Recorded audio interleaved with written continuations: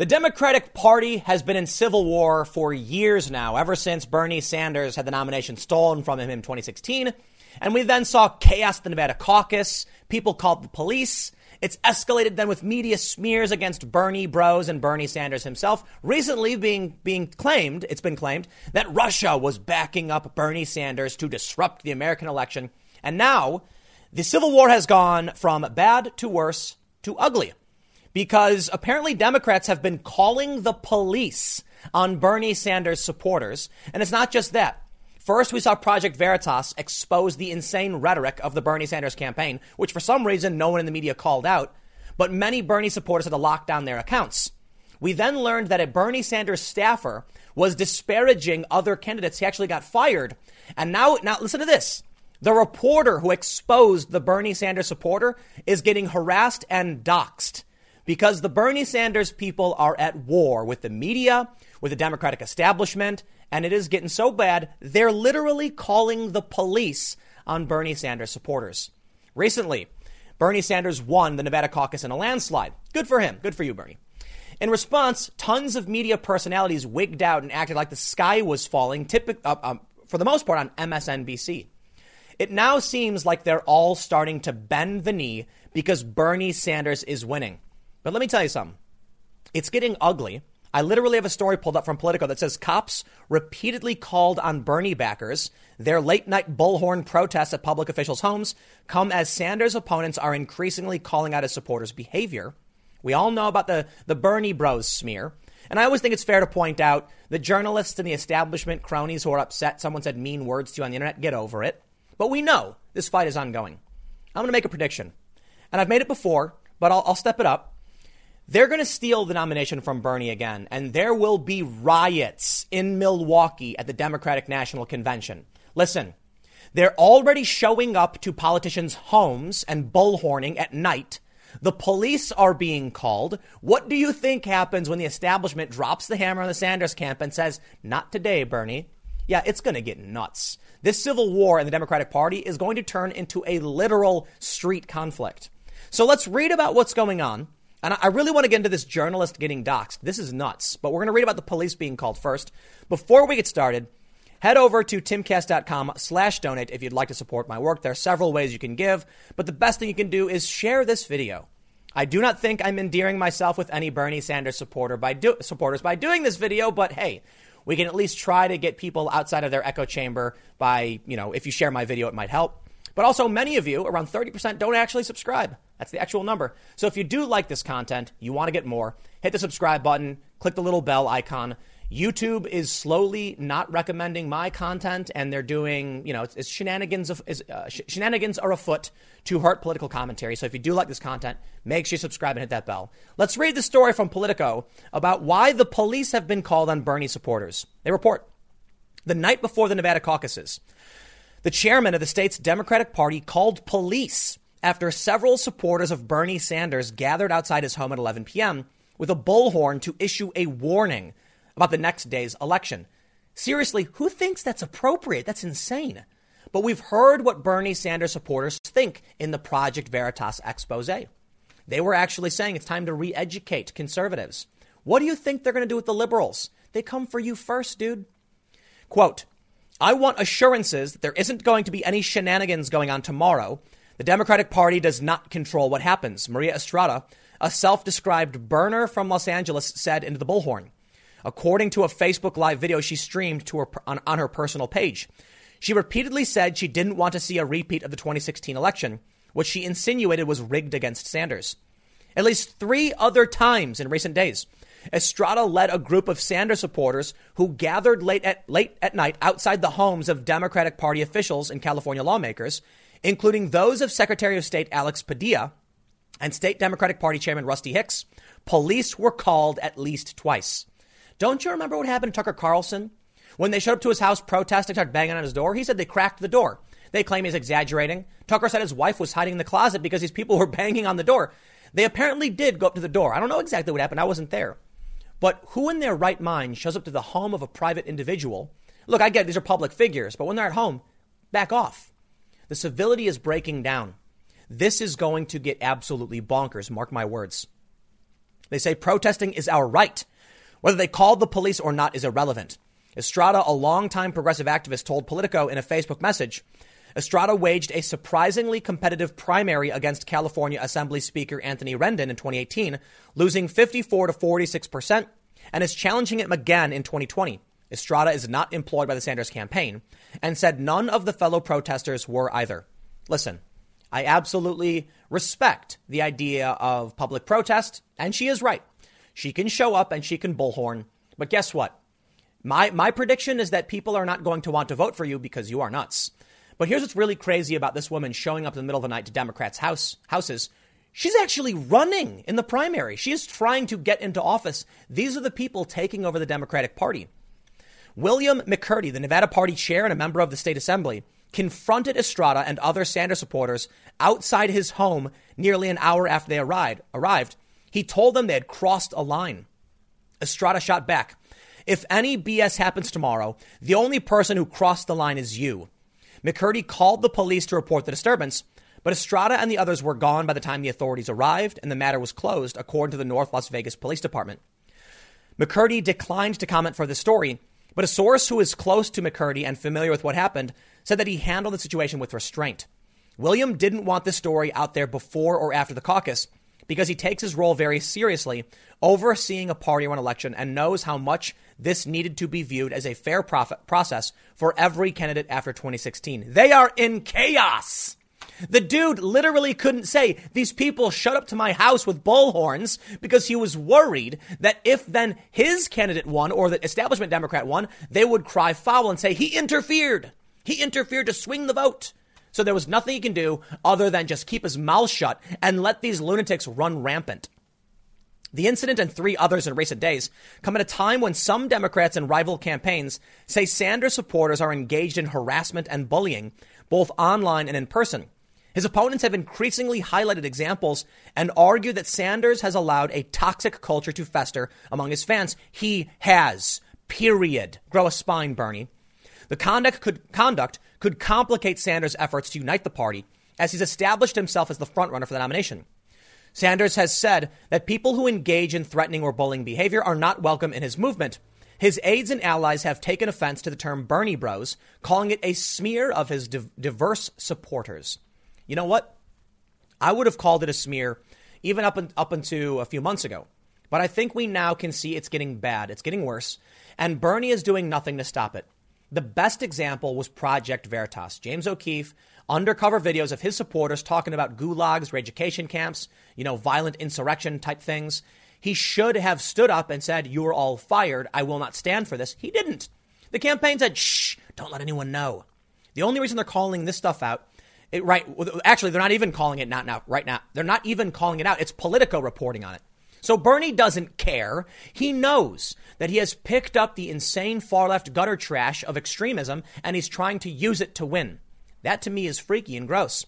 If you can't win over the hearts and minds of regular people, don't use the violent lunatics. Sanders' campaign condemned the protesters after viewing video footage of the incidents. I spoke too soon, but good on him for this. The conduct is completely unacceptable, Jeff Weaver, Sanders' longtime aide and senior advisor, said in a statement. No one who behaves like this is part of our movement. People who support this campaign do so by civilly mobilizing other voters to come to the polls. We have zero tolerance for these activities and condemn them in the strongest terms. But that is your base. They said the same thing about Trump and his supporters. And when Trump supporters got out of line, which is not a common occurrence, you call them out.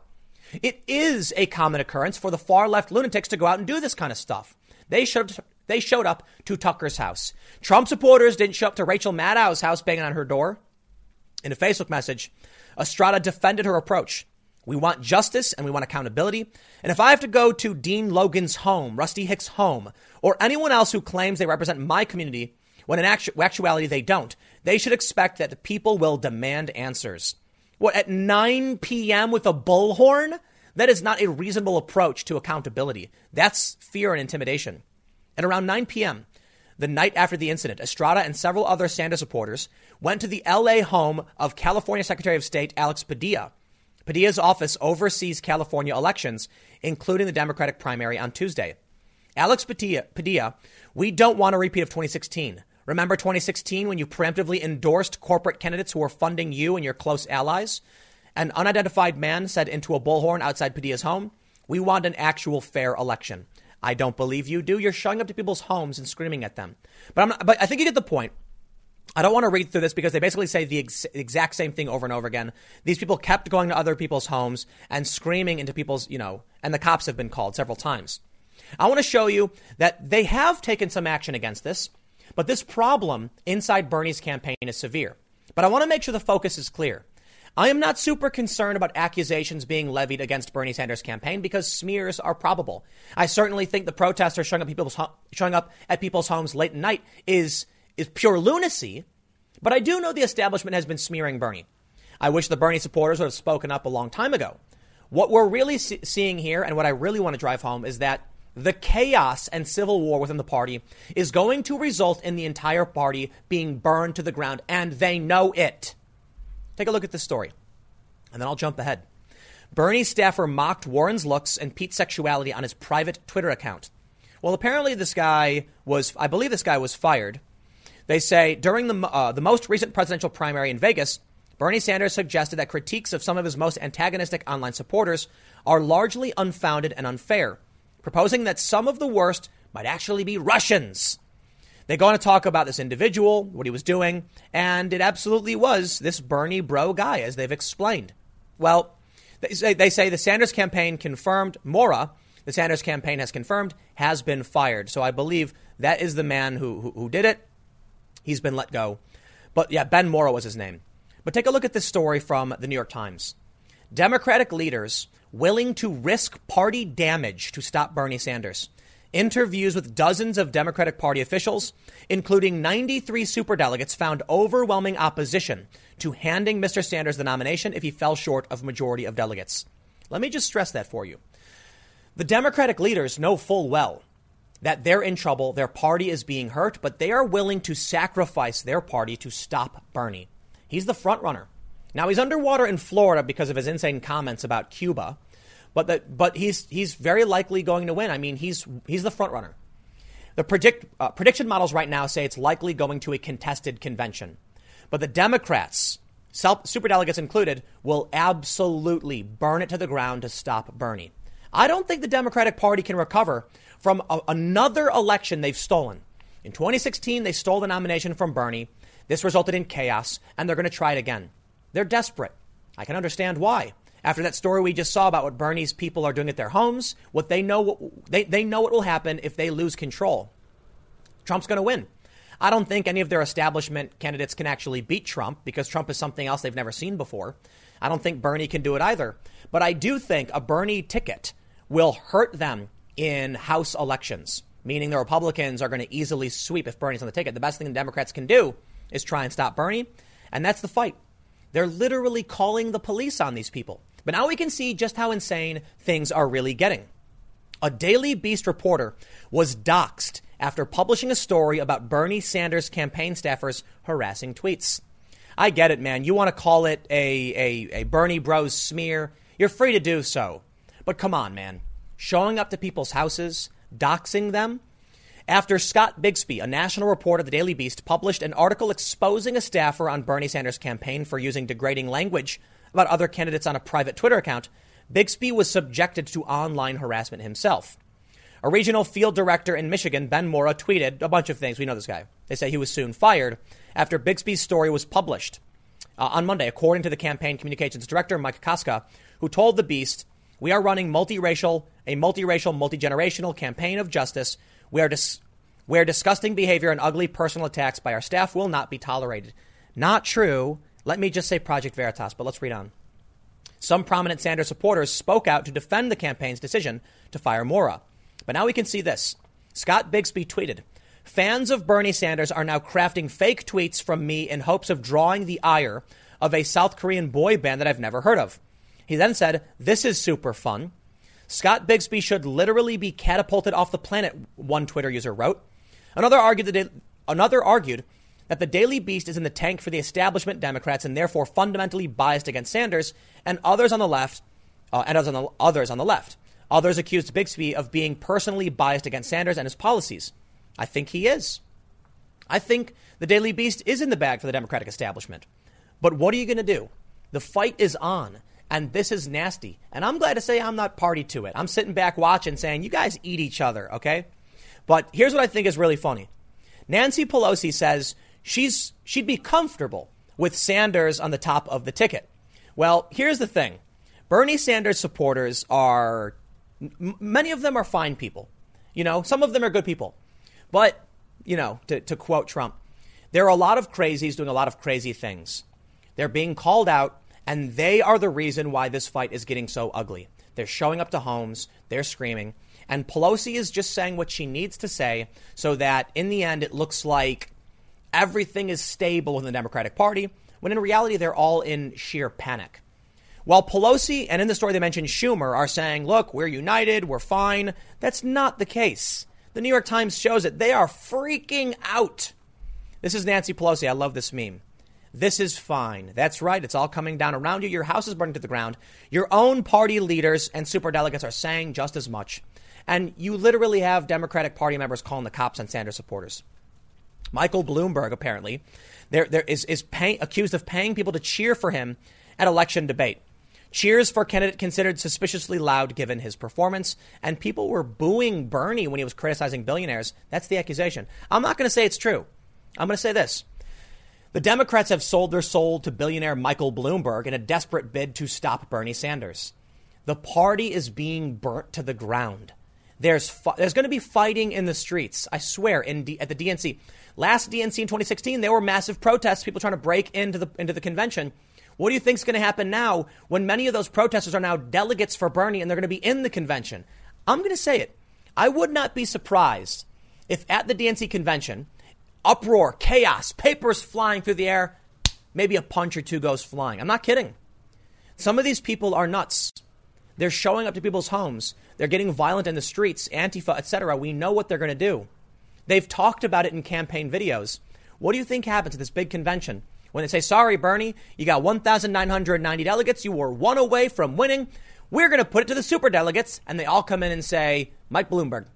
What do you think the Bernie supporters are going to do? We see how they behave now with bullhorns. What do you think they're going to do in that moment surrounded with these two groups in full-on civil war? The protests in Milwaukee will be historic. There will be riots, smashed windows, and I certainly hope all of you who live in Milwaukee or run a business there, board up your windows before the DNC gets in there. I'm not even kidding. I mean that seriously. They were protesting. I can't remember where the DNC was in 2016, but yeah, it was crazy. And I was out there as people were trying to jump the fences. RNC, nothing, because people are unified around Trump. Bloomberg is buying his way in, but there may be something changing. We all saw that Chris Hayes, not Chris Hayes. Who is the guy? It's Chris Matthews. Sorry. Chris Matthews had to issue an apology to the Sanders campaign and congratulate him after he freaked out over the Nevada win. We now see that MSNBC benches contributor who smeared Bernie Sanders staffers. I'll tell you what, it looks like the establishment is on the verge of collapse. The Democratic leaders like Pelosi and Schumer on the verge of retirement. They're just too old. Bernie Sanders and his insurgent campaign are slowly taking over, for better or for worse, and he's now the front runner. MSNBC, knowing who butters their bread, said, look, man, if Bernie's number one, we better not badmouth him because our audience is getting upset. So now MSNBC has benched one contributor, forced Chris Matthews to apologize, and now this, MSNBC urged to fire Chris Matthews for refusal to believe women.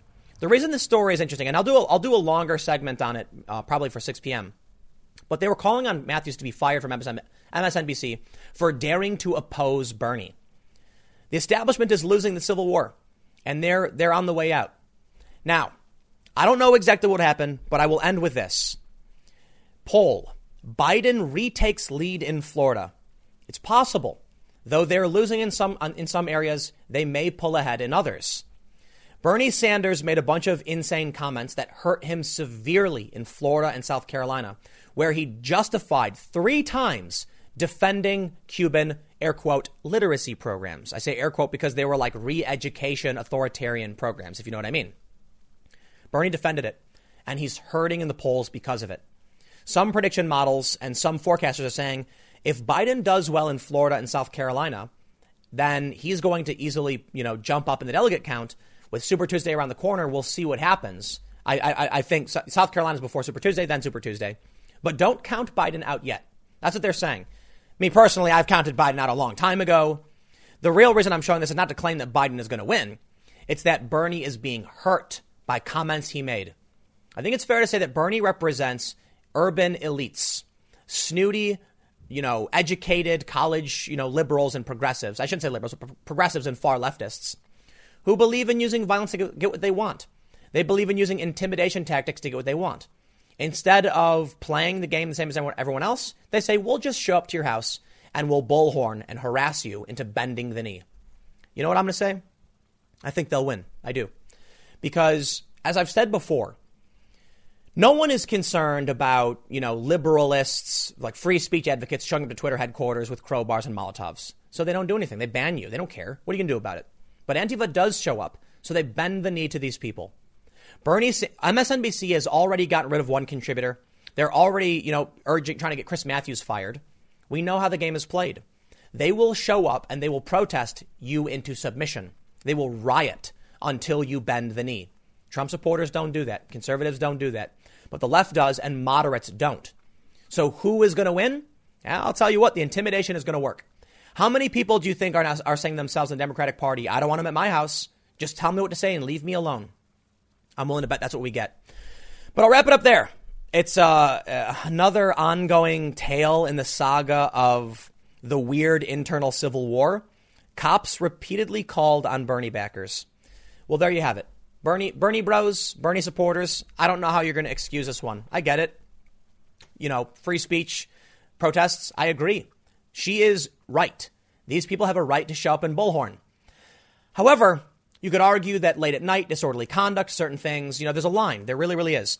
And while I do respect their right to protest, I think there is a civility line, and you're going to cross it. They might win because of it. I disagree with it, but it will work. I think it will. I'll leave it there. Stick around. Next segment's coming up at 6 p.m. youtube.com/TimCastNews. It is a different channel, and I will see you all then.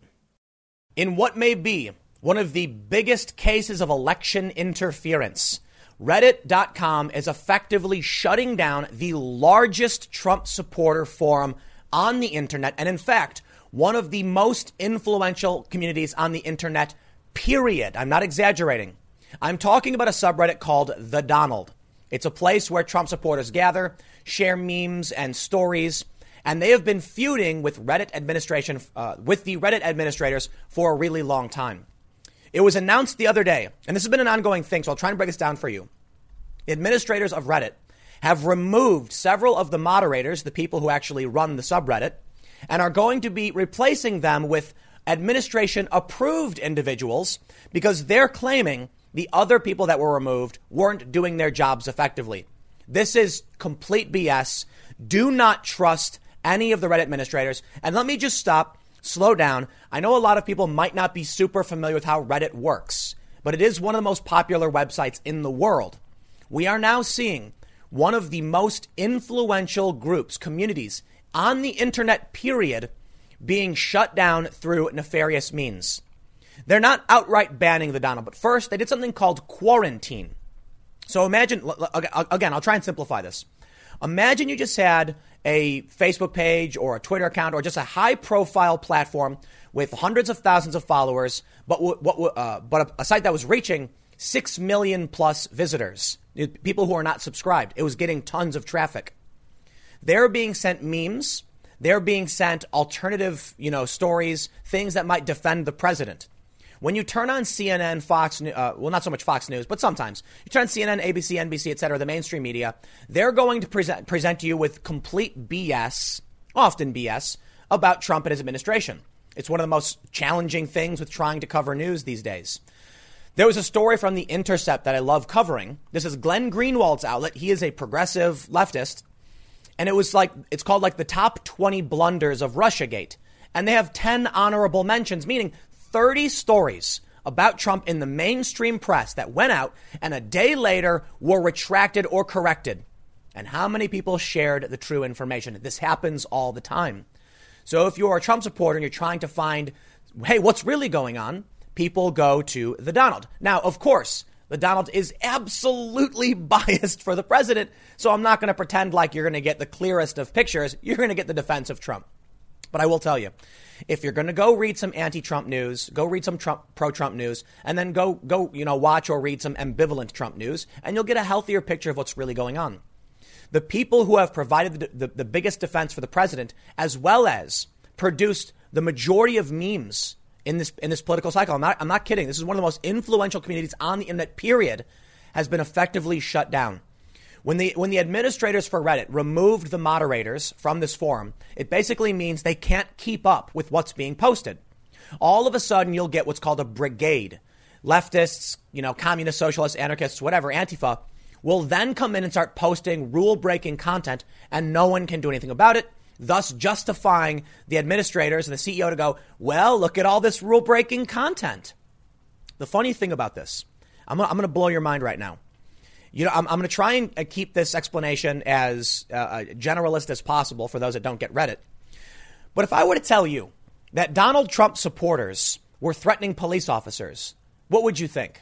Now, most of you are probably laughing. Why would the Blue Lives Matter conservative people, of all people, be threatening police? That's ridiculous. That's what Antifa does. We've literally seen videos. The Reddit administrators put what's called a quarantine on this community because they were accused of threatening police. That has to be the most ridiculous thing I have ever heard. I don't know who's expected to buy it, but it's clearly and obviously an excuse to shut down the largest Donald Trump support forum. I'm going to stop right now and say what I usually say. I don't care if you like the president or not. This is not supposed to be a defense of the president. Calm down. Y'all people are weird where they're like, here goes Tim defending the president again. I'm talking about social media censorship. And I'm talking about a group of people that are trying to present information counter to the incorrect mainstream media in defense of what they view as correct. If you let this happen, they will come for you. And yes, Reddit has actually gone after some left-wing forums, but surprisingly not nearly enough and not nearly as influential as the Donald. So here's what's happening. Donald Trump, the Donald subreddit, has been one of the most influential meme creators and propaganda machines to help Donald Trump. And look, you can get mad about me calling it propaganda, but listen, it's information designed to push a political slant or a politician or idea. So it definitely fits the mold. It's not always bad, especially if it's something you think is a good thing, but it's definitely a place where people produce memes in support of one political leaning. I want to show you this. This is from 2018. You need to understand how significant what's happening right now is. This is not an issue of Trump. It is not an issue of the Donald. It is an issue of the most egregious act of censorship we have seen yet. This is where internet memes come from. Two Reddit and 4chan communities are especially good at spreading and weaponizing them. June 11th, 2018. They specifically point out that it is the Donald and 4chan's poll that produce and push the memes, saying, one community stands out as being the most active overall. The Donald is the most active one when it comes to posting memes in general. It is also the subreddit where most racism and politicized memes are posted. Now, take that first part with a grain of salt because we don't know. I'm sorry. I know a lot of people are going to get mad at me, but we don't know what they mean by racism. I got to be honest. What are they really talking about? Well, they mention that these communities, two relatively small communities, stand out as being particularly effective at spreading memes. We find that poll substantially influences the meme ecosystem by posting a large number of memes, while the Donald is the most efficient community in pushing memes to both fringe and mainstream web communities. A lot of the memes you've seen with Pepe and the variations of the little frog dude originated with either 4chan or with the Donald. And the thing about 4chan is they'll put it on the politically incorrect subreddit. I'm sorry, not subreddit, the politically incorrect forum. But 4chan has always been influential. For whatever reason, the people on 4chan seem to be on the forefront of internet virality. And almost all memes, like the overwhelming majority of memes, even going before Donald Trump, were coming from 4chan and everybody knew it. It then made its way to Reddit and then moved forward. We can then see how it kind of whittled down politically into poll and into the Donald. Well, now we're here. Reddit has effectively shut it down by removing tons of people and doing something else. Reddit announces it now may suspend users for simply upvoting a policy-breaking post. Reddit's new rules go beyond banning users for the content they post. They'll now ban users for supporting it with an upvote. Let me explain this. Try and simplify it. I feel like it's kind of difficult. This is a place where memes originate, and they're very, very beneficial to the president and his administration. Facebook has already taken down high-profile Trump supporters like Paul Joseph Watson, Milo Yiannopoulos, Laura Loomer, Alex Jones, etc. I am not telling you to like any of these people or to like Donald Trump. I am telling you that major tech firms are taking unethical, amoral, heavy-handed censorship positions for seemingly unjustified. I should say that it's unjustified. They're doing it for political gain, and it's going to work. It's going to work because they have been for a long time at war with Reddit. And they are angry. I'm sorry. I gotta walk back. Reddit has been at war with the community. The CEO has been at war with the Reddit users. And it's going to have a serious impact. They know it. And that's why they're taking moves now. Let me tell you something. I said last year, if you thought it was bad now, wait till you see 2020. It's going to get really bad. Over at the Donald.win, this is the Donald's backup, I suppose. They've announced they've put the original subreddit into restricted mode. So again, I'm trying to avoid this being too esoteric, but they say we've temporarily put the subreddit into restricted mode. This means that only moderators and a few other approved members are able to post. After removing a majority of our moderators and causing a lot of drama, it goes without saying we cannot keep that community properly moderated, which was their plan. Win remains open and will be receiving our full attention. So here's what happens.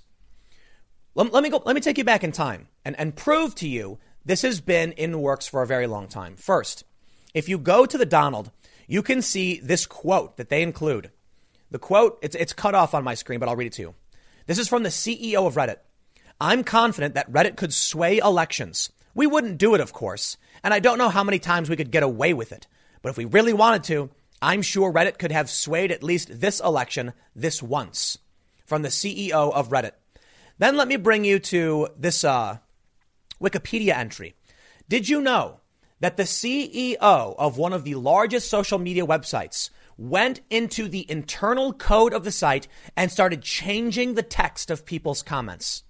That's how serious this is. The subreddit received additional coverage on November 24, 2016, when Huffman, the CEO, admitted to editing the Donald users' comments that were critical of him. Now, Wikipedia says in response to harassment, but oh, please. People saying mean things about you on the internet is not harassment. If they're coming to your house, sure, that's messed up. If they're threatening you, of course, that's illegal. No, that's not what happened. They were insulting Spez. That's his username, Spez, the CEO. And so he actually went in and says, hey, everyone, yep, I messed with the FU Spez comments, replacing Spez with the Donald mods for about an hour. It's been a long week here trying to unwind the Pizzagate stuff. As much as we try to maintain a good relationship with you, with you all, it does get old being called a certain name constantly. As the CEO, I shouldn't play such games.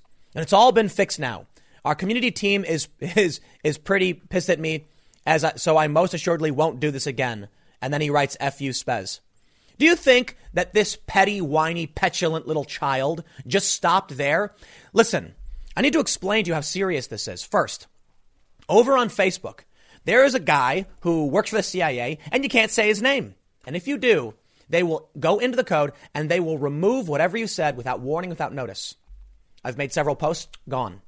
If you thought it was bad last year or the year before, you ain't seen nothing yet. They're trying everything in their power. Now, YouTube has my channel blacklisted. This channel, if you Google search it, guess what? Won't come up. Search for Tim Pool YouTube, nothing. Search for Timcast News, nothing. Well, I have a new channel because they're actively trying to suppress independent media, even from milquetoast fence sitters like me. What they want is a media that will always bend the knee and will always be critical of whoever they say you need to be critical towards. And that includes Bernie Sanders, because they hate him too. But we'll see how things fall, because this may be their last stand. Reddit is now going to ban people for simply upvoting content that breaks the rules, as if you're supposed to know what that is. You see, the CEO of Reddit didn't just stop. He realized he was a moron and that publicly going into the code to change things like that people could see you doing and notice it happened. Well, that's so obvious. So they've done other things. They've changed the rules. They've singled out the Donald community specifically, restricting access to their posts, ultimately ending up in what's called a quarantine. This means that regular people on Reddit can't see anything from the Donald. I'll tell you why this is so annoying to me. r/politics. It's the letter R, a slash, and a politics. It's a directory for the political forum on Reddit. It has around 5 or 6 million people who've subscribed to it because over time, when you sign up for Reddit, you default get subscribed to general politics. What do you think happens when you go to the general politics page? Do you think you see, are you going to see anything that's questioning Democrats or talking about Trump? No. It is almost exclusively Trump bad, Bernie good. And therein lies the big problem. r/politics is the inversion of the Donald. They're the same thing. The difference is the Reddit administration props up this politics subreddit, and it's filled with activist websites. I'm not talking about news. You don't go to r/politics, the general, it's for everybody to have civil discussion on all political matters. Yet for some reason, it is a mirror image of the Donald. In fact, several Reddit users have even posted this to another subreddit called Unpopular Opinion. Turns out it actually is a popular opinion. People are sick and tired. You go to Reddit. I'm so annoyed by this.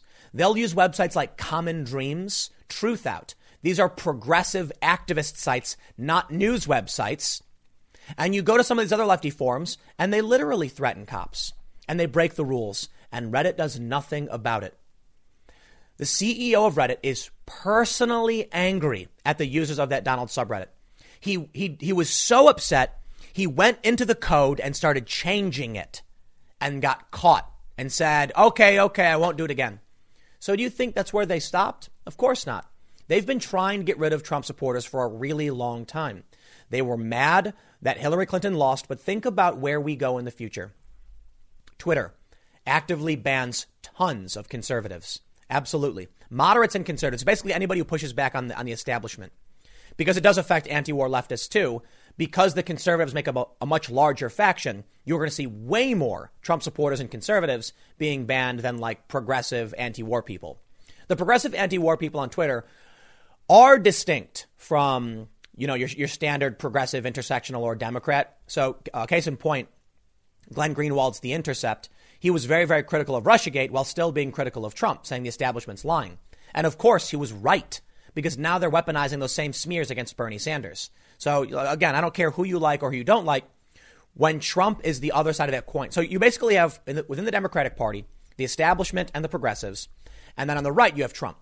Because the Trump base is substantially larger, they're more likely to be impacted, especially considering Trump is going to win and Bernie would probably lose. And the establishment is trying to shut out Bernie. So they are screwing with Bernie. They are manipulating it in certain ways, but they don't have to worry too much. They can take they're going to try and stop him at the convention. It's very different when you have a faction twice as large.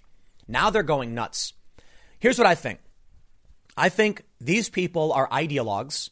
They think they're smarter than you. They think they're better than you. They don't want a natural flow of memes or opinions, and they don't want anybody to use a system they built in a way that they don't like.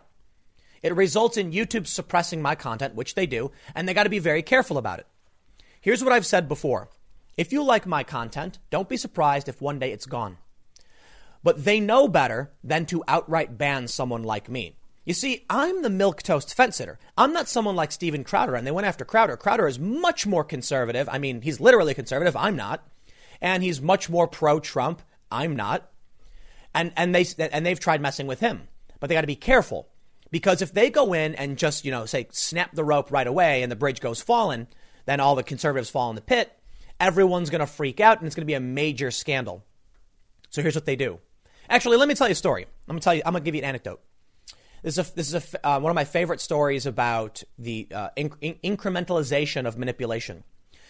When eBay first started, the website was yellow. One day they decided yellow is harsh on the eyes, so we're going to change it to white, make the background white. Everyone complains. They get inundated with emails saying the website is ugly, change it back. This is not the site I'm used to. I'm confused. And so they had to change it back.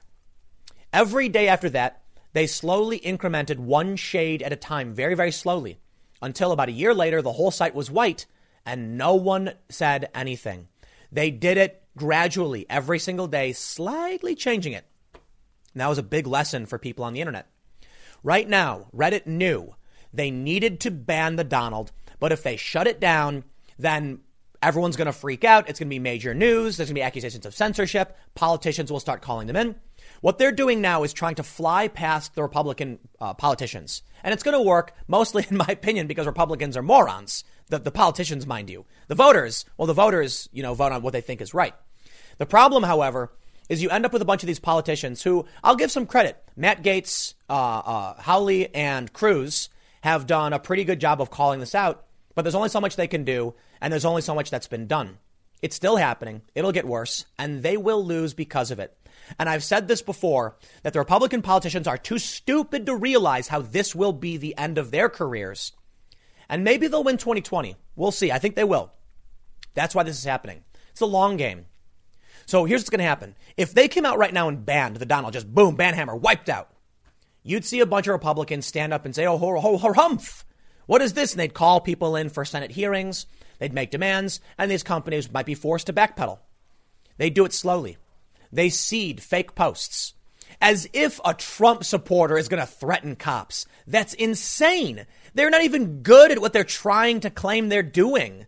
What they're actually doing. It's like, dude, you could just here's what happens.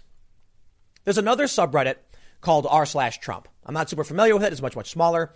And already leftists are coming in and posting racist things. Now you're going to get the Reddit admins being like, oh, no, look at what your users are doing. And it's like, dude, it's a web forum. It's part of your website. You should be policing this. So here's what happens. A couple posts pop up that said stupid things. The Reddit admins say, oh, there it is. Now we have to quarantine you. This means no one on the site will actively see the Donald. Then they did something else. You have to verify your account with an email address. That made it even harder for regular people to access the Donald. Then they said, if you upvote a basic function of the site, something we deem to be policy breaking, we'll suspend you. That's a threat. And now they're taking the moderators away. One step at a time, they are wiping out Trump communities and Trump supporters because they didn't want Trump to win in the first place. And this is the power they control, and they're going to use it. Because they're doing it slowly, I think you're going to see that your politicians, the ones you voted for, Trump supporters, Republicans, are too stupid to do anything about it. I get it. Hawley, Gaetz, Cruz have done a good job, but nothing's going to happen. Nothing will happen. Look, how many hearings have been had? How many complaints have been made? We've known about the problem for so long, and it just keeps getting worse. You can go to actual forums on Reddit where you can actually see them every single day talk about breaking the law, hurting police, committing crimes, and Reddit does not care. And some of these forums are around half the size of the Donald, but for some reason, it's just the people who support Donald Trump. And for some reason, they're trying to claim that people who support Donald Trump are going after cops. It sounds moronic, but maybe that's the point. They're flaunting it. Either they're morons, which may be the case, or they're flaunting it. I'll tell you what, though. I've said it before and I'll say it again, and I'll wrap up on this. These Republican politicians are never going to solve this. The left is going to paradoxically claim the corporations are too powerful, but corporations in this case can do whatever they want. But Reddit's a private platform. They can ban whoever they want, even if it results in the manipulation of an election. And they'll start doing it to Bernie next because it's been happening every step of the way. This is why look, man, I've said it since the beginning. If you do not stop them when they go for the conservatives, it will be Bernie next. And guess what's happened? Already, they've been doing the Russia smears against Bernie. And if you think it's bad now, wait until the DNC, the Democratic National Convention, comes up. They are going to start tearing Bernie to shreds. To shreds, I say. And you're going to sit back and laugh because you don't like Trump supporters, and then it'll come for you. Because, look, Trump's a populist and so is Bernie. The establishment will not be stopped because no one's going to do anything about it. Because Trump supporters are getting banned, the Democrats, even the progressive ones, are laughing. Ha, ha, ha, ha, they say. Yep, until it comes for you. Then you're going to sure wish you came to the defense of the conservatives and the Trump supporters. Hey, look, man, if you think Bernie can beat Trump, you should absolutely be defending Trump supporters and Donald Trump on these forums. Because if you don't, then who's going to be there to defend you when they come and start banning your content? This is one of the biggest moves we have seen yet in election interference and the culture war. And if you think it's bad now, just give it a few months. Primary season isn't over, but we'll see. Because I will tell you this: I think the Democratic establishment would rather have Trump than Bernie. So we'll see how it plays out.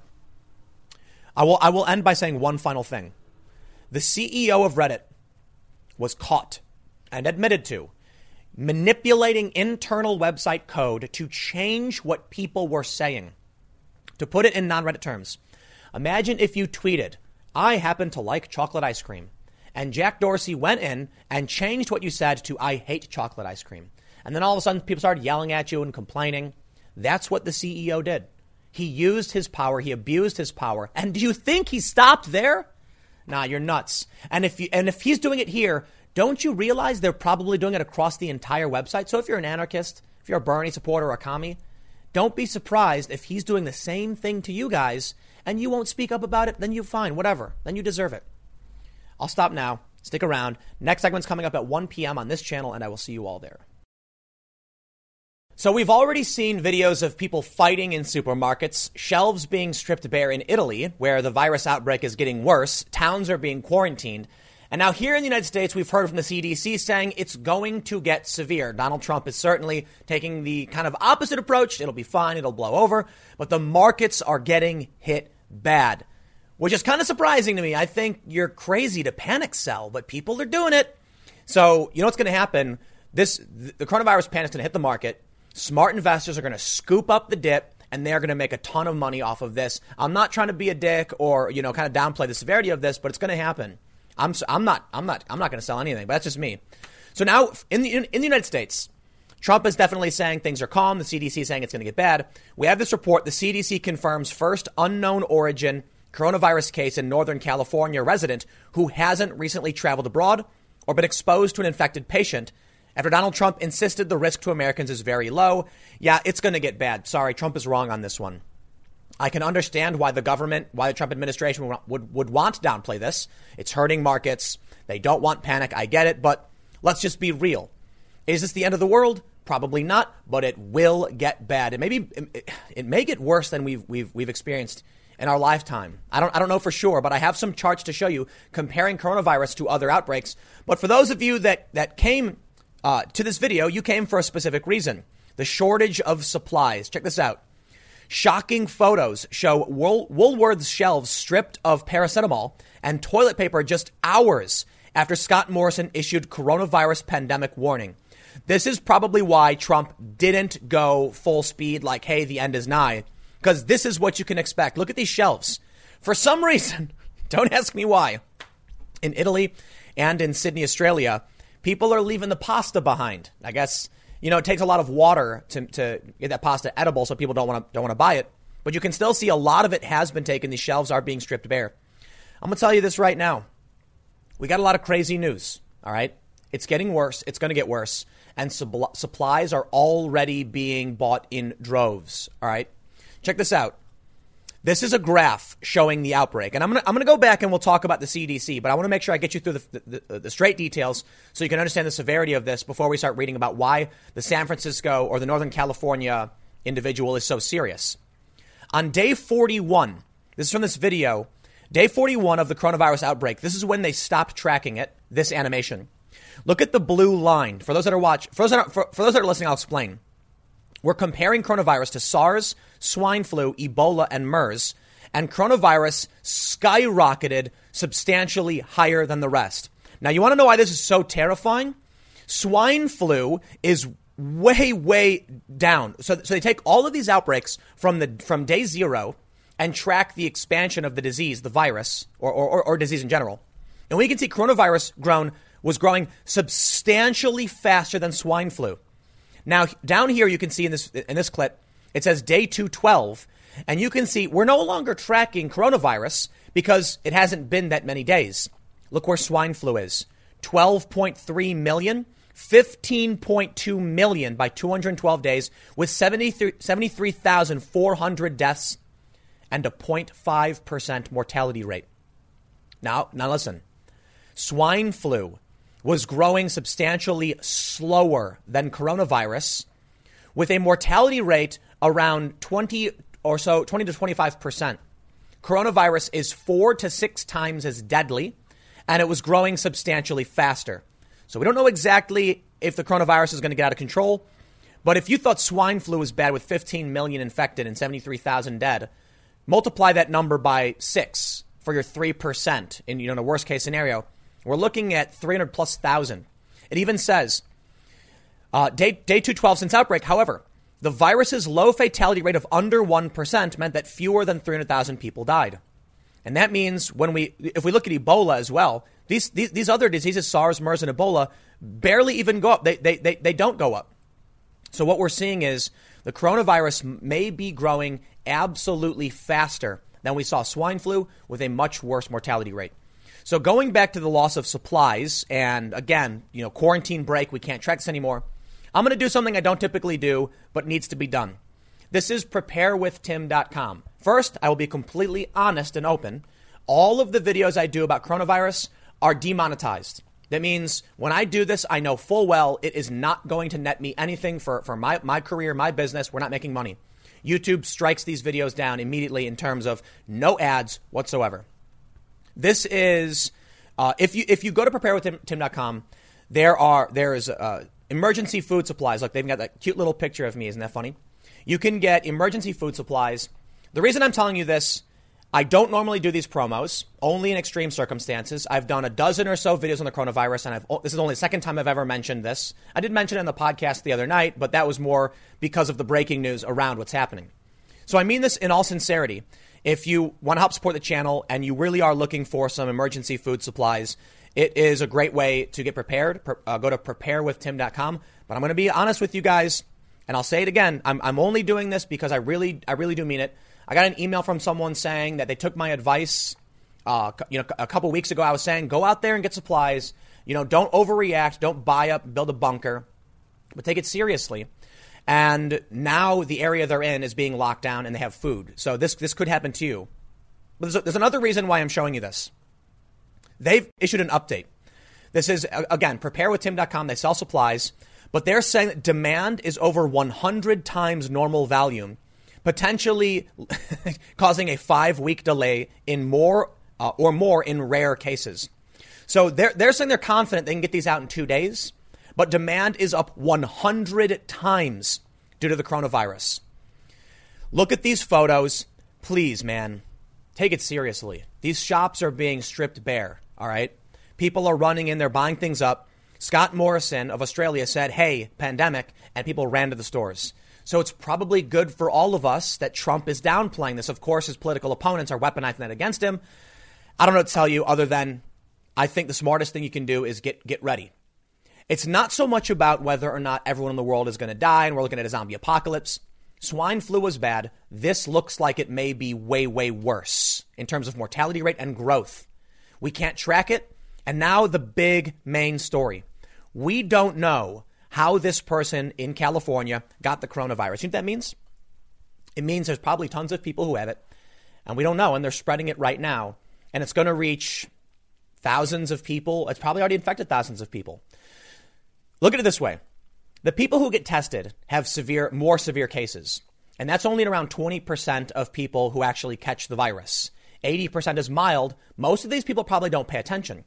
So when we're looking at the reported cases that we know of, it's probably disproportionately showing hospitalizations, which means if we're looking at, 50% of the actual people not going to the doctor, it's substantially higher than we're actually seeing. And that's why this happens.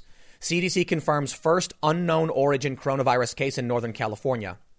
This person didn't travel abroad, and so they think this is an example of community spread.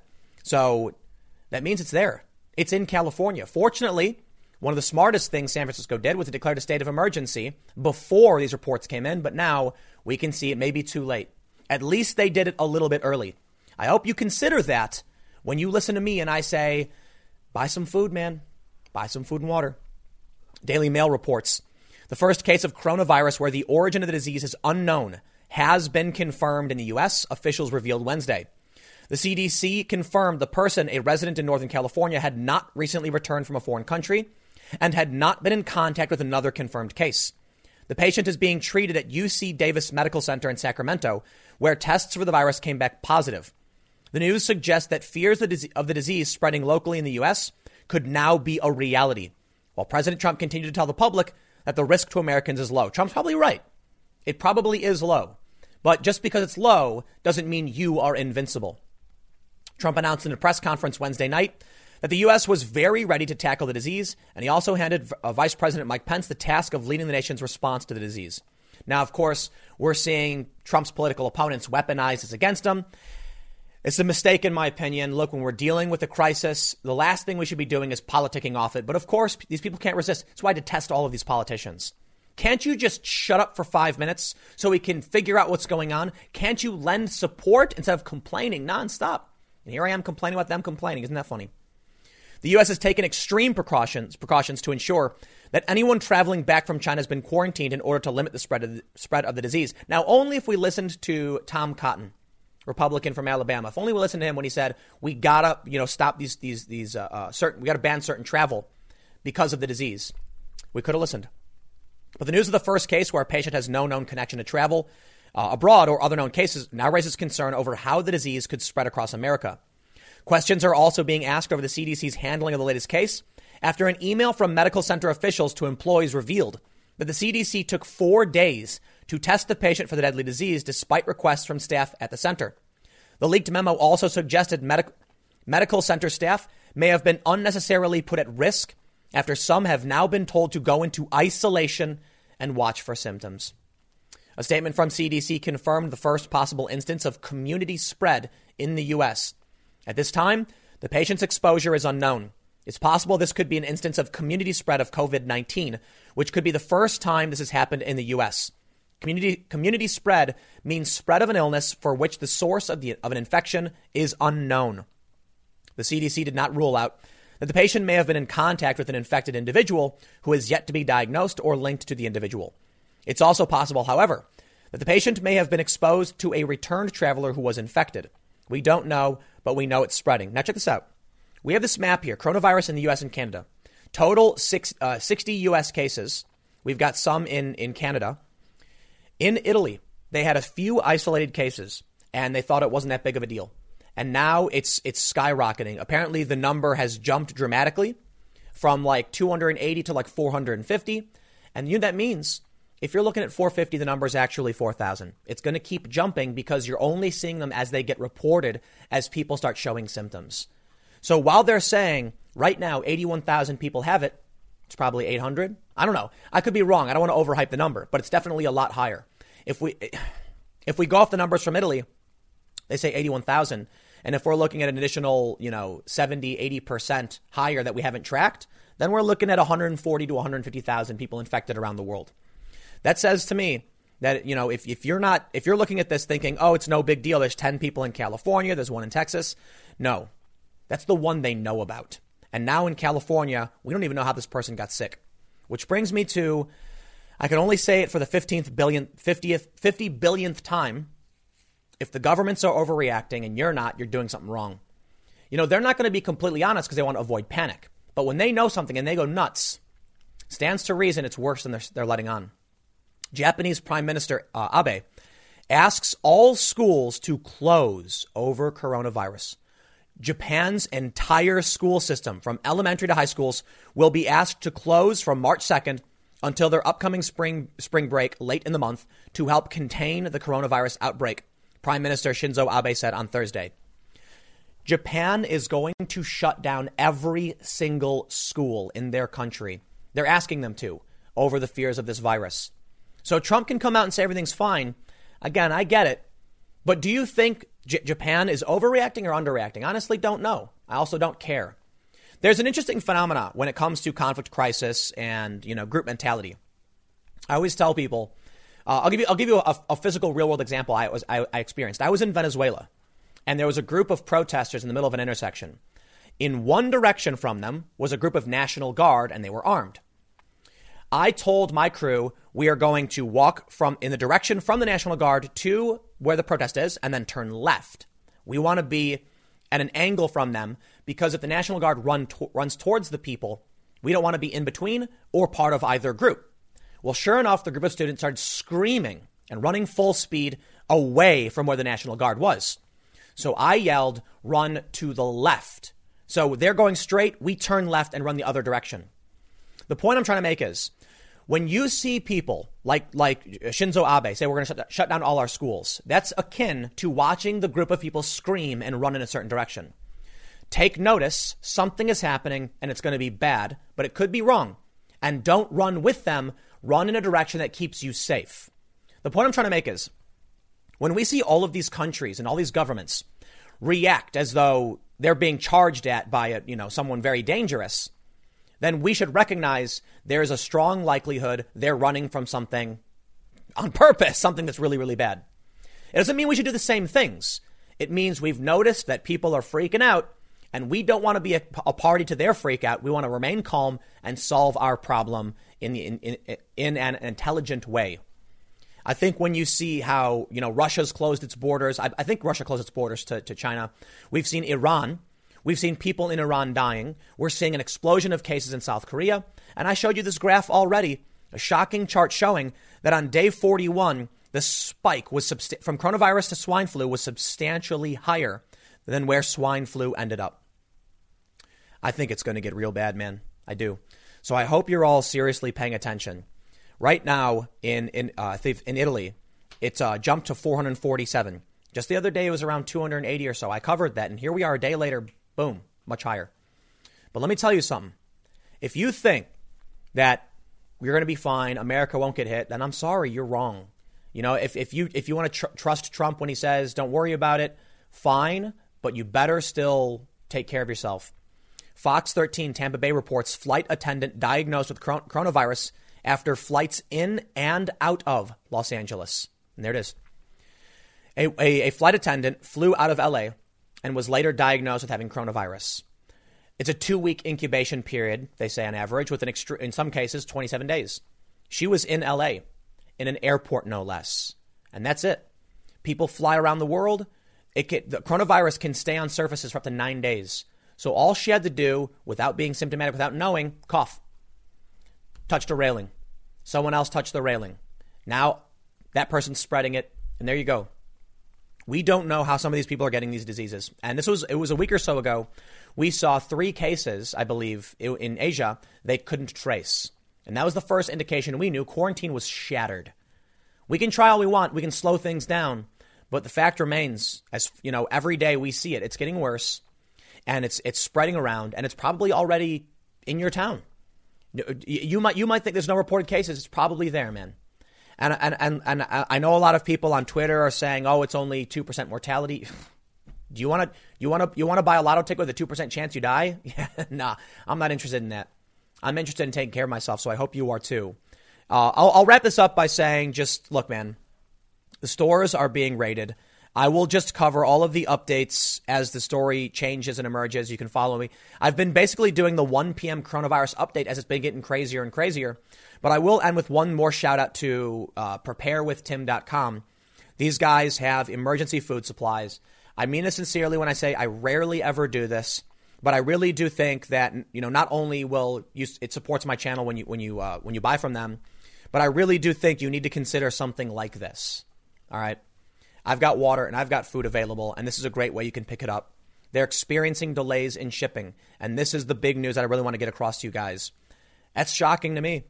100 times normal volume. The people who are in the know are already going for the supplies. Don't be last in line. Because when Trump finally comes out and says quarantine in America is broken, we've lost control, you're going to see every store, every shelf raided. And you know what's going to be left for you? You're going to be able to pick from one of these fine boxes of dry pasta noodles. Hey, man, I love pasta. But is that really what you want to be eating? If you have to, I'm sure you'll be fine doing it. But if you go out now and take care of yourself, if you order from preparewithtim.com, then you might be eating some nice fettuccine Alfredo with some chicken and beans and rice and having a real meal when things really do get bad and start locking things down. And I think they will. I think we're going to start seeing checkpoints set up. I think we're going to see school closures because the CDC has said so already. It's not a fringe opinion. It's not a conspiracy theory. The CDC said business and schools will be severely disrupted. I hope you're listening. Stick around. Next segment's coming up at 4 p.m. YouTube.com/Timcast. It's a different channel, and I will see you all there. Republicans in South Carolina announce Operation Chaos. The plan, because the state's an open primary, go vote in the Democratic primary for Bernie Sanders, who they view as being the weakest candidate. And no, this is a mistake. First of all, we should read this first. I just want to say, if you vote for Bernie and then Bernie wins, I'm going to laugh at y'all. I'm going to laugh. Don't let hubris block you. But let's read, because I actually, maybe it's the right move. I mean, I think it's kind of dirty, let the people decide and don't try and play games. But theoretically, it could work. The idea being that Bernie Sanders is so weak in the national election that if Bernie wins the Democratic nomination, he will end up losing to Donald Trump. Let's read the story from Pluralist. It's actually reported by Reuters. Republicans unveil Operation Chaos, plan to sabotage Democratic primary with flood of Bernie votes. I do not believe you will see Bernie Sanders supporters crying about this one. They say Republican activists in South Carolina are urging party voters to do the seemingly unthinkable. Support Bernie Sanders' bid for the White House in the state's Democratic primary on Saturday. The unusual effort is aimed at exposing what the activists see as flaws in the southern state's open primary system and at boosting the candidate many Republicans view as the easiest rival for President Donald Trump to beat in November.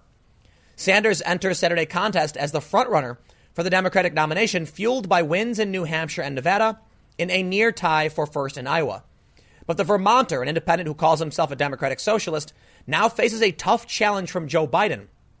The former vice president is bolstered by strong support from African Americans, who comprise a large share of South Carolina's Democratic electorate. And I will also point out, as many of you are probably aware, Bernie Sanders recently praised Cuba and China.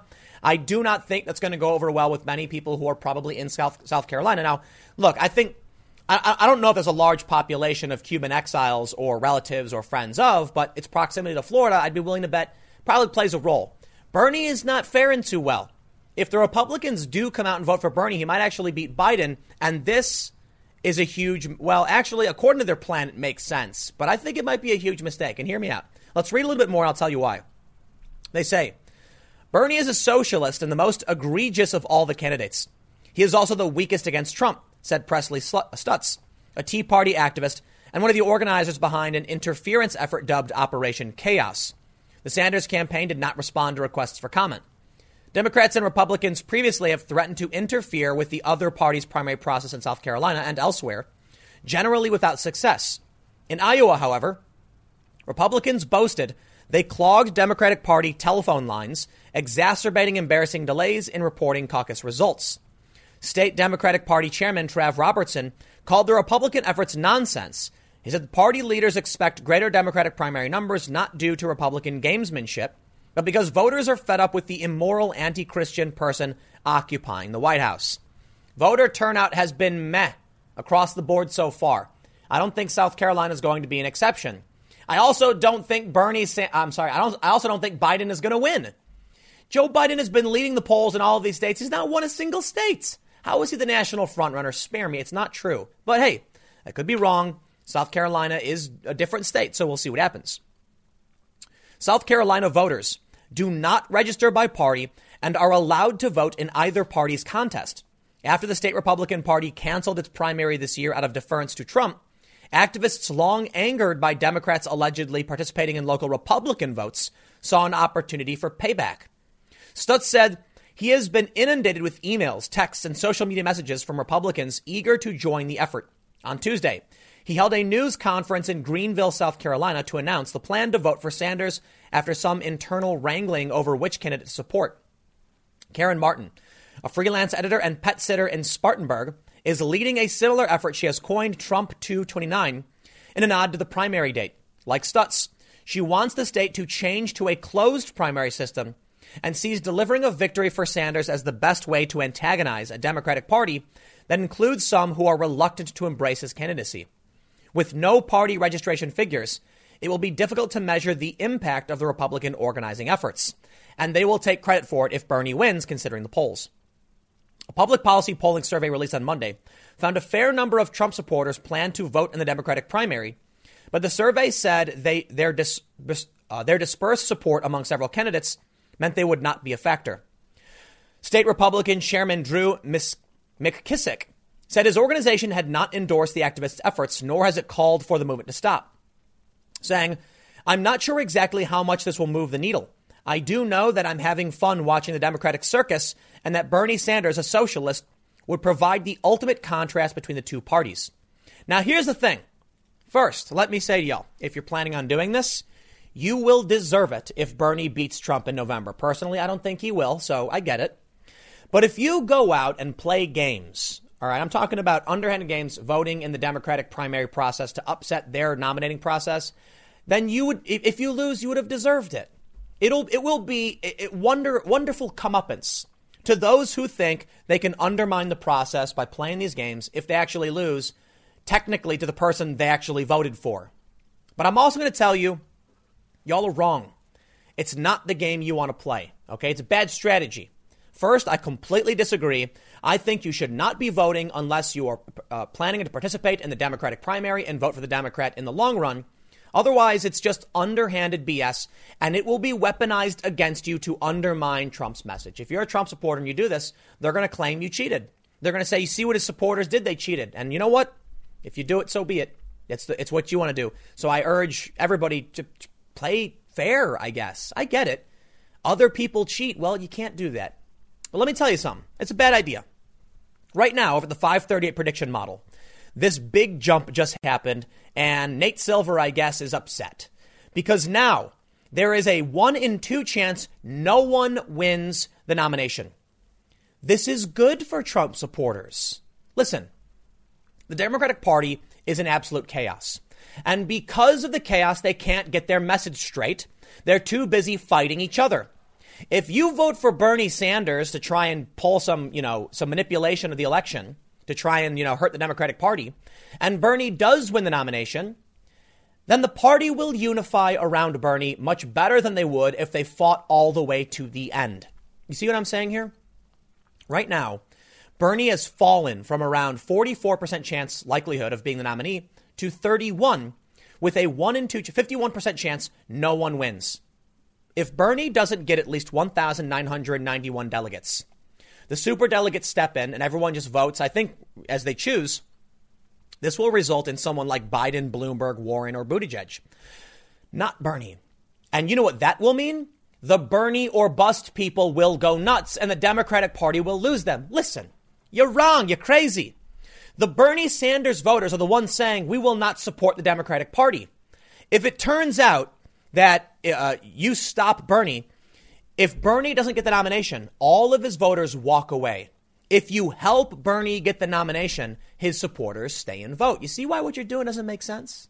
They're on the verge of chaos. They're in chaos, absolute chaos. But again, I want to stress, don't do this stuff. Man, seriously, it bums me out when I hear this. I think it's so dumb and so silly. And I will say this. If they do this, the people in South Carolina, and go and interfere in the Democratic nominating process, then I hope Bernie wins. I do. Okay, I don't mean that. I'm just being a bit facetious. But there is so much dirty, underhanded politicking. I've told you all before, when Trump won, I laughed. You know why? Because the DNC cheated Bernie out of his win. So watching Hillary lose was glorious. I love seeing justice served. Now I get it. This is just South Carolina. But don't play these games. Don't do what they do. Stand above. And it's not the way to go about it. You're also going to undermine your own message and give them an opportunity to claim that you cheated and it's not fair. If Bernie ends up winning, the Democratic establishment is going to use these stories and say, see, it was Republicans propping up Bernie to hurt the Democratic Party and try and use that to delegitimize the fact that they're just insane. Let them fight. Let them sort it out for themselves. Right now, no one is going to win. Good. No one is better than someone if you oppose what they're doing because they have no party unity. If you go out and you do this, it's actually going to bring the party together. Look, I don't know what's going to happen in November, but I think Trump is going to landslide, and I think it's fair to point out most people think so, even Democrats. It's probably one of the reasons why the prediction models are so wonky, and no one knows exactly what's going to happen. I will also say what we're learning right now from these prediction models is that the polls are all wrong. Joe Biden was the front runner in the prediction model, because of polls. Then Bernie actually won and Biden tanked. This means that you might be sitting there saying, you know what's going to happen. You know Trump's going to win. Bernie might actually win.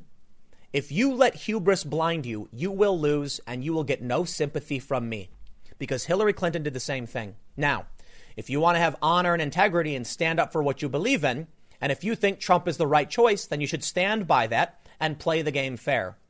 But if you think you need a sneaky edge to win, you must not really be confident in the president at all.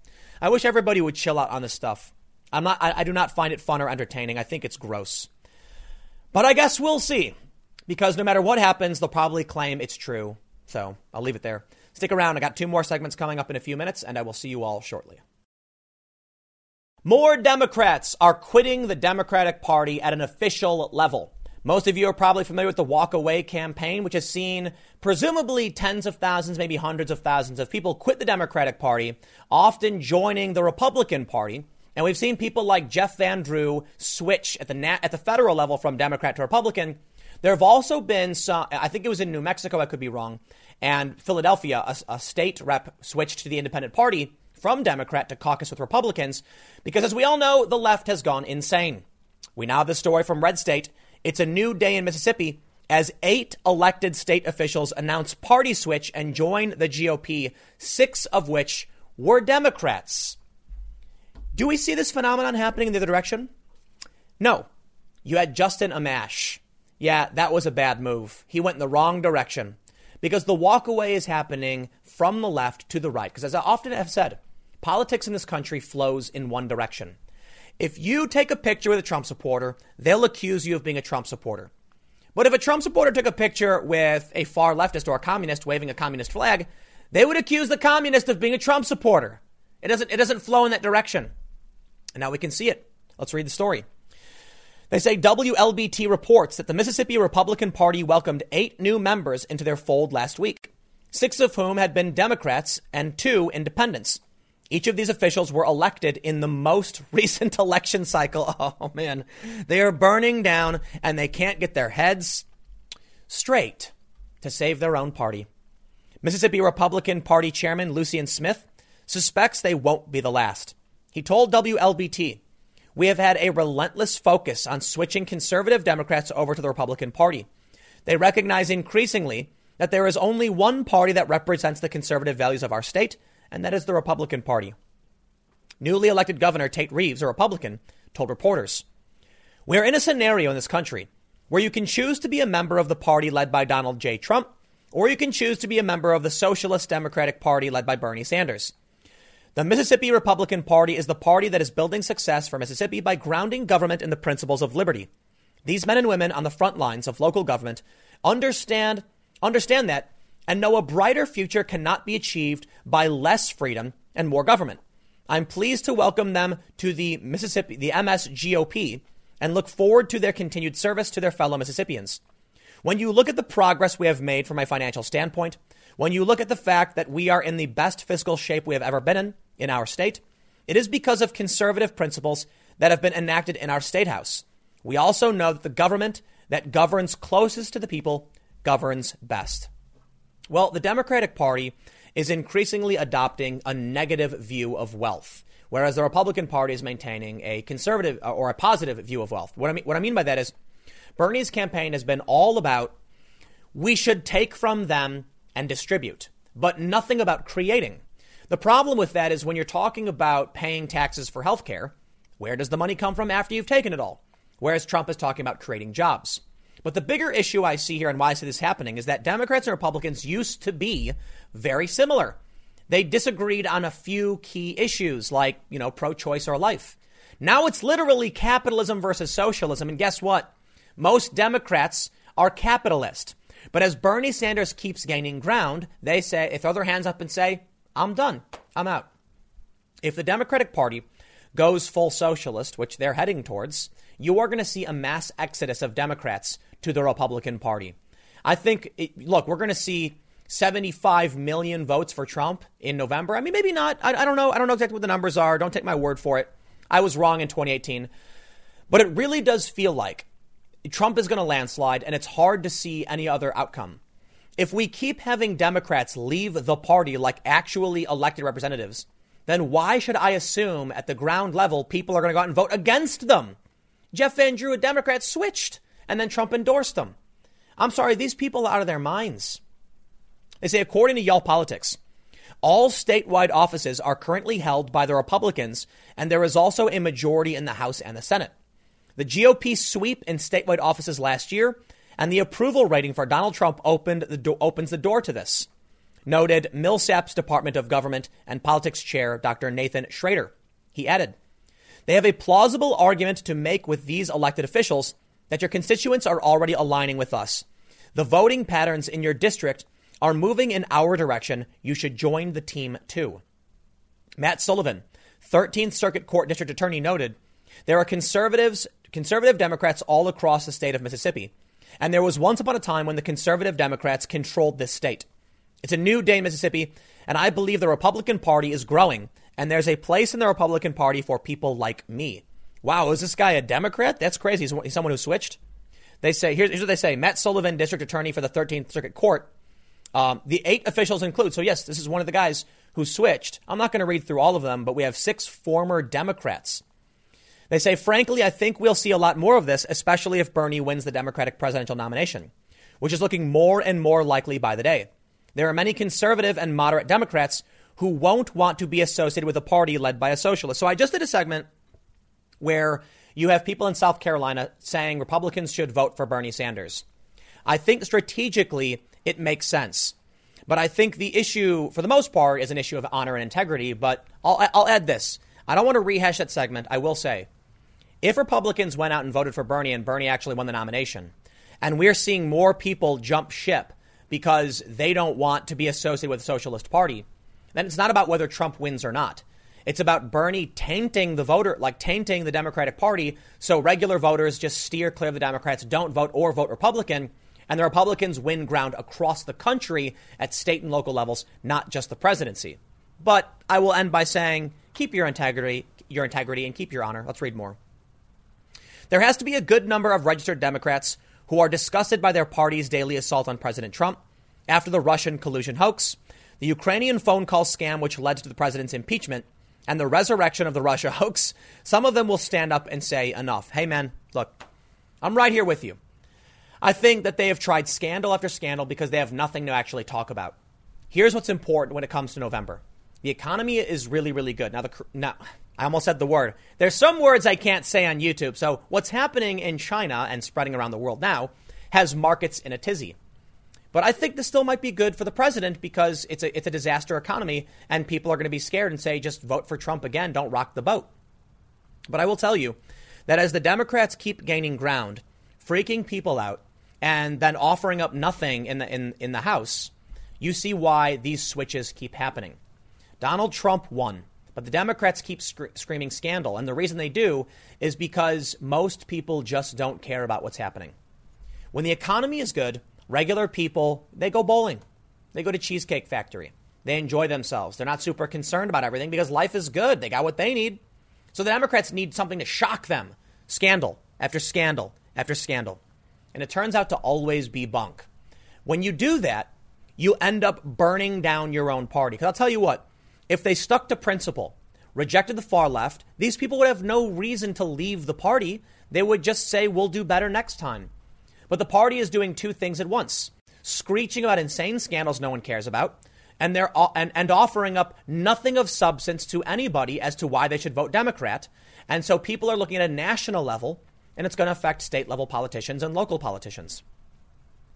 They say many will find it too difficult to defend the party's sharp left turn. Well, that's another point, too. Most Americans don't support open borders, Medicare for all, and late-term abortion, and may find it tough to vote for candidates who do. The differences have become unmistakable. What used to be a gray area between Democratic and Republican ideology is now daylight, and socialism may just be a bridge too far. Project Veritas released a video the other day where a journalist said he was a socialist because he wanted health care. But that's not socialism. The problem is, the problem for these Democrats and a lot of these, people who are supporting Bernie is they don't realize what socialism really is. Bernie in the past has advocated for seizing the means of production. What does that mean? How does that scale? They don't really have an answer. I've asked them. At what point does something become the means of production? Right now, I'm in my basement. I got a camera pointed at my face. I use this to produce things. Should I have a right to own that means of production? I have no idea. And asking some of them, they typically say either yes or no, often yes. Or often no. You should not have a right to own that camera. It should be public property and everyone should have a right to do what you do. I don't want to live in an authoritarian system, so you won't see me voting for people who advocate for these things. Bernie has not directly come out and said seize the means of production in his presidential campaign, but he has talked about taking 20% of stock or equity from a company to be used as, to give bonuses to the workers. That's the first step. That's the point of democratic socialism. They want you to walk your way into the mousetrap instead of throwing the trap at your face. They want you to walk into the pit trap, and they're going to convince you and lie to you to do it. It's the difference between jabbing you with a pointy stick and coaxing you into walking forward until you fall into a pit and get jabbed with a pointy stick. But a lot of people who are voting for Bernie and talking about these progressive values don't know that he's actually an avowed socialist promoting full-on socialism, and they're being told that democratic socialism is Denmark when Denmark is a market economy. You get the point. Well, here we go again. More Democrats leaving the party. Don't be surprised if you see more. I will leave it there. Stick around. I got one more segment coming up in a few minutes, and I will see you all shortly. Donald Trump has just launched the nuclear option in the immigration fight, and this actually is a bit startling to even me.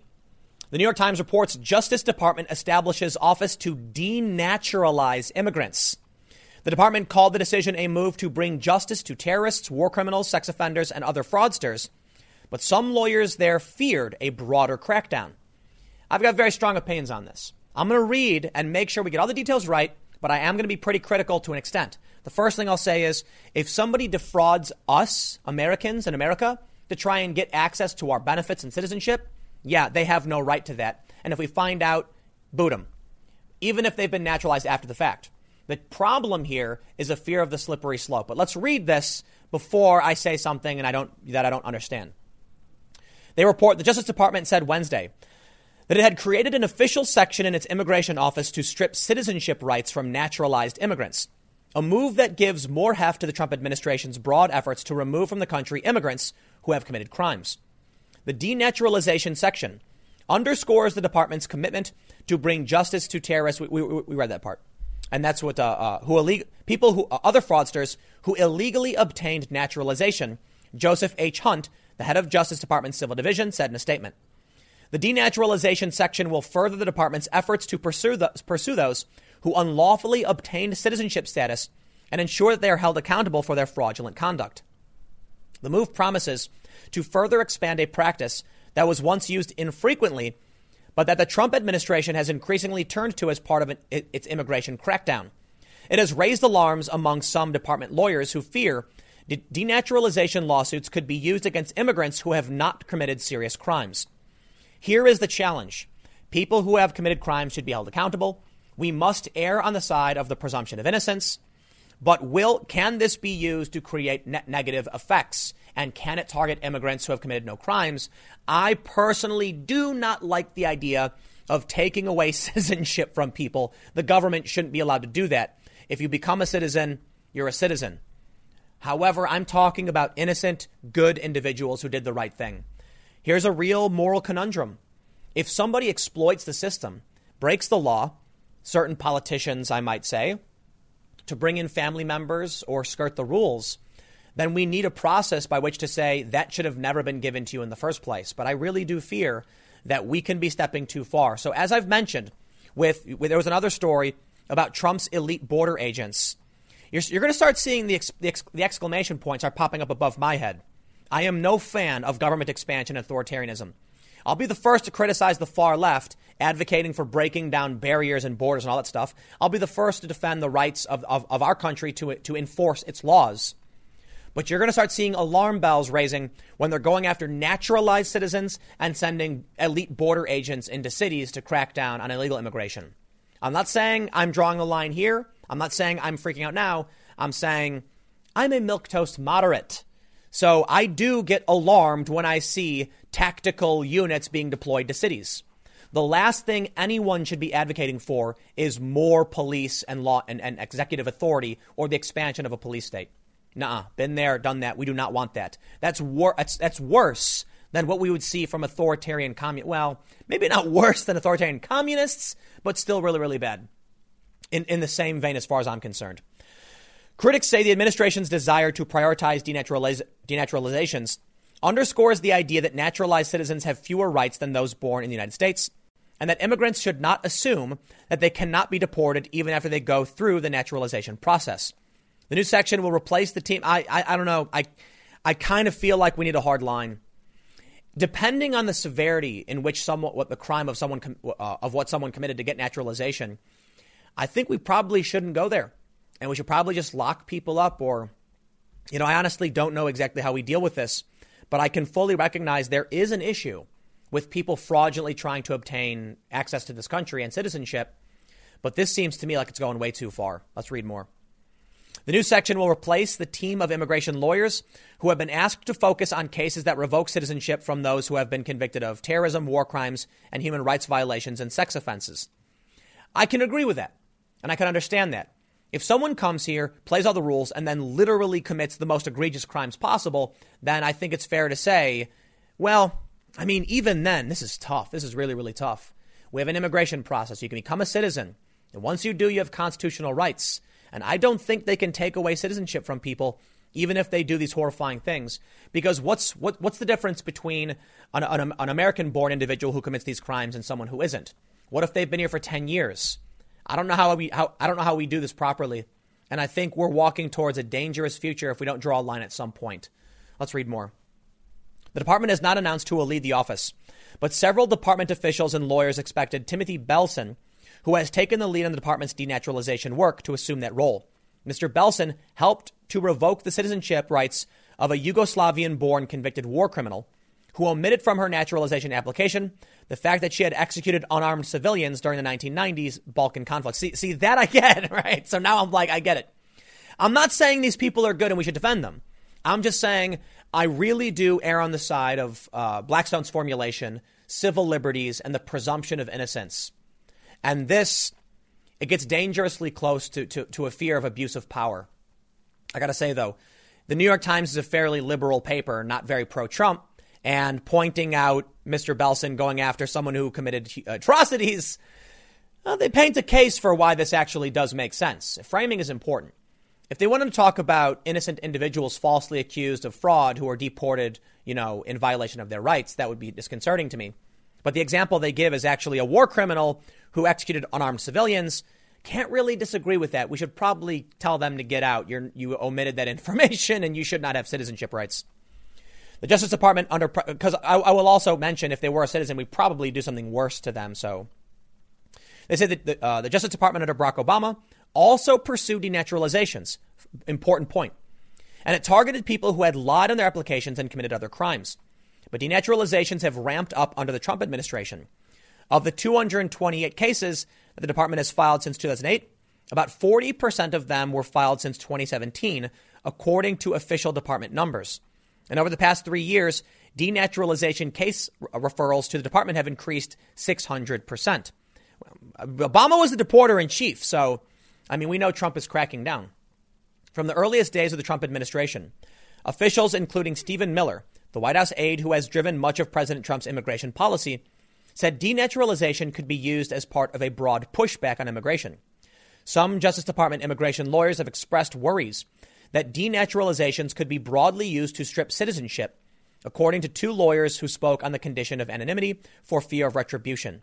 They cite the fact that the department can pursue denaturalization lawsuits against people who commit fraud, as it did against 4 people who lied about being related to become U.S. citizens. Whoa, no, that makes sense. Fraud can be broadly defined and include smaller infractions like misstatements on the citizenship application. Fair point. Look, there's a line, and I'm concerned about a slippery slope. It is fair to say that if somebody lies in their application and pretends to be related to somebody in order to get citizenship, then we can say your citizenship is void because it should have never been granted in the first place. People who are here, however, who are not citizens, still have constitutional rights. So we got to be careful with this stuff, man. Look, You do not want to go down the dark path when we have these elite border agents marching through cities. No way, dude. Not a fan. I get it. It's a dangerous business, and people are breaking the law. Solving these problems while protecting freedoms is always difficult. In fact, when it comes to bail reform, for instance, I think on principle it makes the most sense. The problem is how they implemented it. And the problem now is that people overwhelmingly disagree, so I'm not going to pretend like I can assert my will over anyone else's. So let me put it this way. When it comes to arming, tactical enforcement, denaturalizations, I will err on the side of civil rights and presumption of innocence. I also recognize that I am not superior morally to anybody else. So all I can really do is vote and stand by what I believe, and then we take it to the polling station. These are tough. These are tough decisions, and it always is really, really hard to figure out how you do things right. Where do you draw the line at a protest or a riot?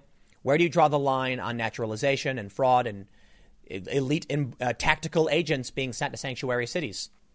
The truth is, we cannot allow people to exploit our goodwill. And these fringe leftists do it in cancel culture, and many illegal immigrants do it, hoping that they can just get a path to citizenship after they come in and break the law. So I'm actually in favor of law enforcement. But like I said earlier on, I think where I'm at right now is this is a growing concern for me. I do not want to see armed jackboot stormtroopers marching through streets. However, I recognize we have a right to enforce our laws. These are laws that we, presented by our representatives. So for the time being, I'm going to need that hard red line. And I don't know exactly where it is. And this is not it. Enforcing the law and dealing with fraud and war criminals makes sense to me. But we're getting close to where that line could be. If they start going after people who have questionably committed an offense or made a misstatement, then you'll see more protest from me as far as I'm concerned. But rest assured, if we see videos popping up of these elite border agents doing things in violation of constitutional rights, I'm going to be the first to be screaming about it. So let me put that on warning to the, as far as anyone else is concerned. There's so much I'm willing to accept in terms of how we expand law enforcement. And I am no fan of an expanding state. I prefer liberty as opposed to security, 100%. If that means people exploit our system, and if that means that sometimes the guilty go free, so be it. It is better that 10 guilty persons escape than one innocent suffer, and I'll stand by it. We'll see how these things develop. I'll leave it there. Stick around. Next segment's coming up tomorrow at 10 a.m. That's podcast will be up 6:30 p.m. on all platforms, and I will see you all next time.